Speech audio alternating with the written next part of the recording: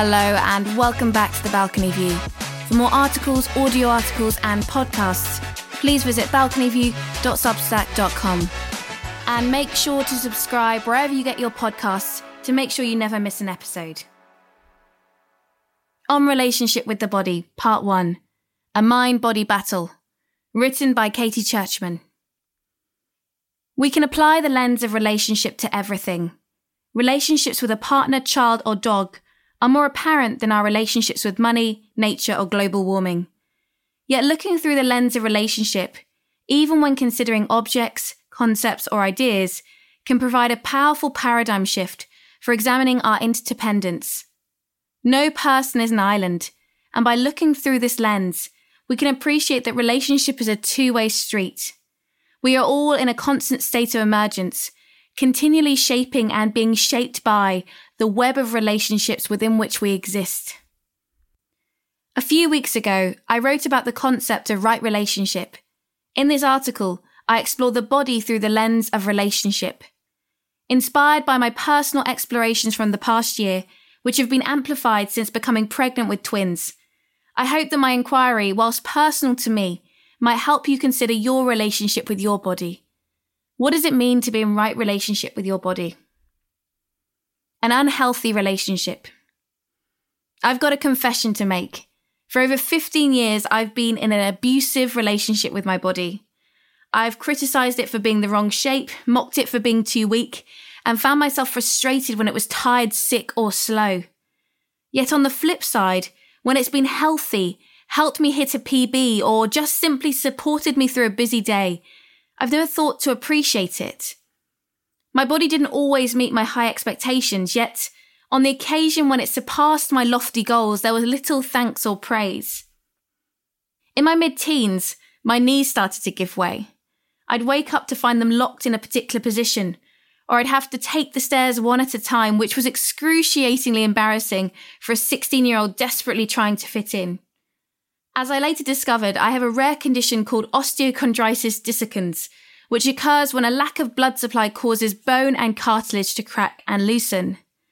This led to two big holes, or craters as my surgeon described them, forming in my knees. The adolescent condition usually only affects one joint.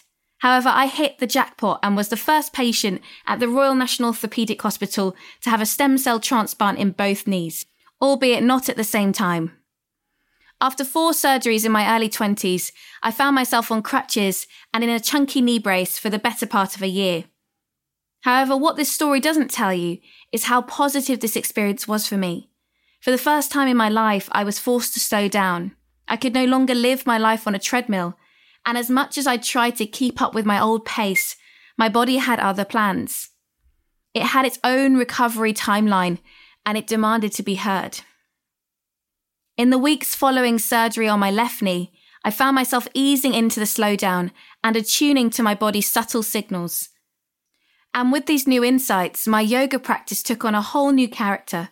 No longer was I restricting or forcing myself to a specific set of postures. Instead, I rolled out my mat and allowed my body to dictate the flow of my practice, often accompanied by loud, upbeat music. I adored this newfound mind-body connection, which continued off the mat and into my life. Until it didn't. I remember feeling so grateful to walk again, only to take it for granted a few days later. 6 months on, I went through the same process again, this time with my right knee. Same body, same condition, same surgery, so I felt confident I knew what to expect. Yet it was entirely different. After my left knee surgery, I'd been practicing yoga balances on crutches after 2 days. However, after surgery on my right knee, I was in agony for weeks and my recovery was much slower. It was another huge lesson. My left knee taught me to listen to my body, whereas my right knee taught me to stay present to its ever-changing needs. Meet the body where it's at. Top-down processing is when the body draws conclusions based on past previous experiences. Our brains make sense of the world by utilizing a network of stored expectations and prior knowledge. This hugely beneficial mechanism helps us to quickly make sense of an environment or experience. If we focused equally on every piece of sensory data, we would likely be overwhelmed and unable to function in the world. That said, this process is so hardwired in our brains that it can be hard to stay present with our senses and not just jump straight to the story.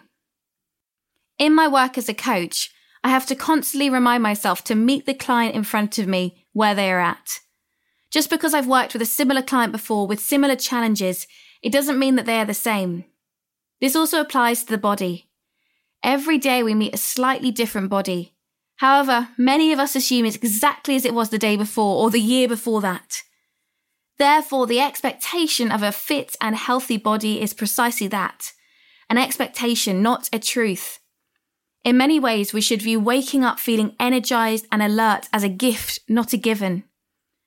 To quote Deepak Chopra, the human body is a river of intelligence, energy, and information that is constantly renewing itself in every second of existence. We're on each other's team.